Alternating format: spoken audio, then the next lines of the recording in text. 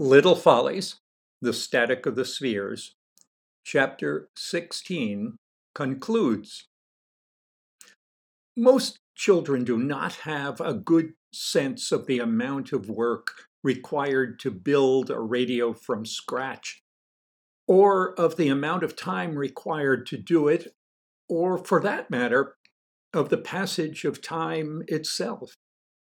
For most of them, time is like a dotted line, with unequal sections of the line itself, events, and unequal interstices, non-events, the periods of waiting for something to happen that make up so much of a person's childhood. I blame this misconception on the type of toaster used in most households, the pop-up toaster. In operating a pop-up toaster, one inserts a batch of bread, usually a slice or two, and lowers it into the toaster.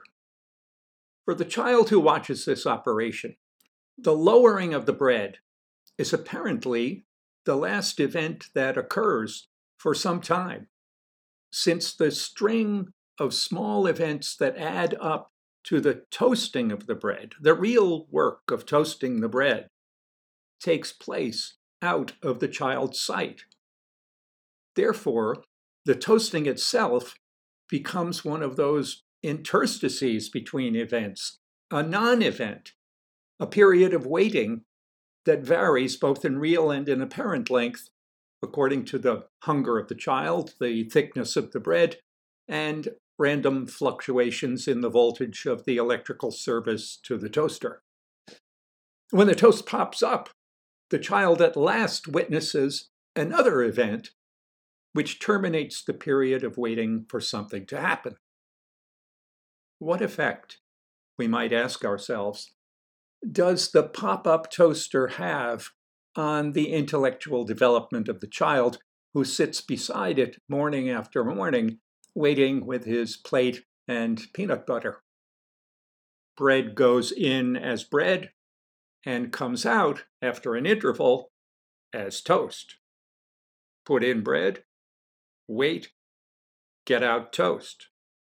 Surely, the child who watches this happen over a period of time comes to think of bread as either bread or toast, to think of time as discrete intervals, and to think of being as being in some one form or in some other, with intervals of waiting, intervals between states, when apparently nothing happens. Such a child would ask his grandfather to build him a radio, that is, lower the bread into the toaster, wait for some interval, and then expect his grandfather to hand him a radio, that is, expect the toast to pop up. When they grow up, these children are immediately attracted to the quantum theory, digital watches, and electronic calculators. I was not such a child, because Gumma and Guppa did not have a pop-up toaster. Their toaster was a chrome-plated metal box about as long as 3 slices of bread lined up side by side.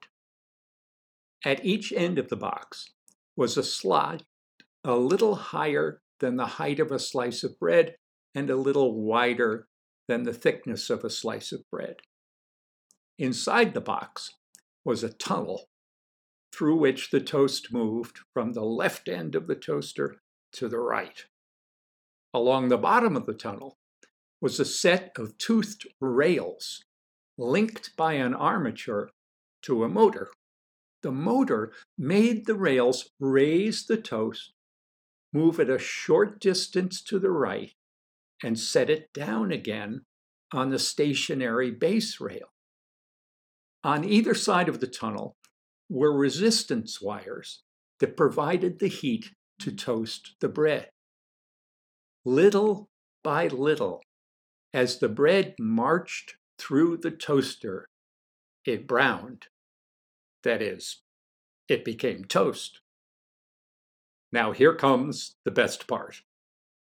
The manufacturer of this toaster, clearly nobody's fool, had provided a small circular window in the side so that one could watch the rhythmic rightward shuffle of the slices of bread and their progress from bread to toast. From a very early age, I loved watching and listening to the operation of this toaster. As the toaster operated, it produced a repetitive sound from somewhere inside the machine, from the scraping of some parts against others. A sound that I interpreted as words, the words "anniator radiator," repeated over and over while the bread toasted. I would sit and watch and listen to the toaster and watch the bread through the little window and try to decide where, in its passage from left to right, it became toast. And from that toaster, I learned to think of time as a belt, to think of being as being in transit.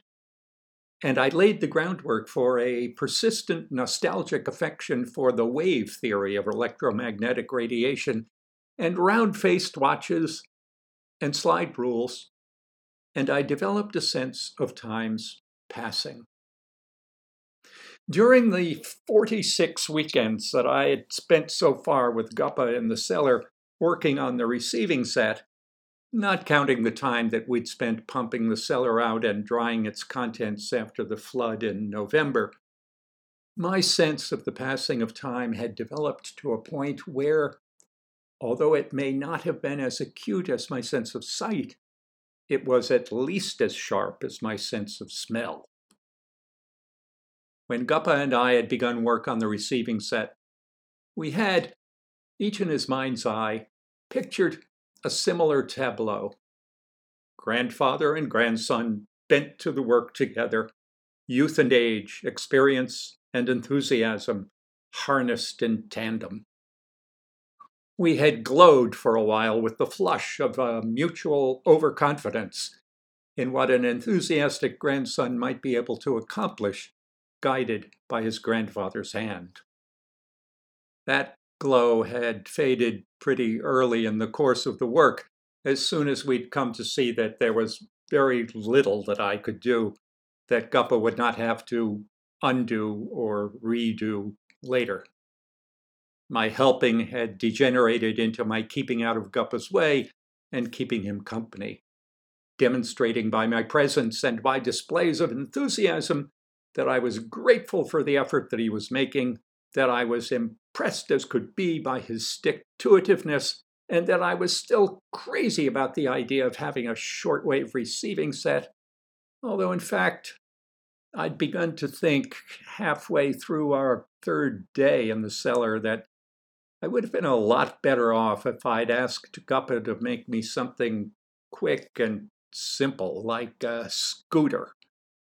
Just as I was sometimes struck by the thought while watching a slice of white bread move through the toaster, that I'd rather have had raisin bread.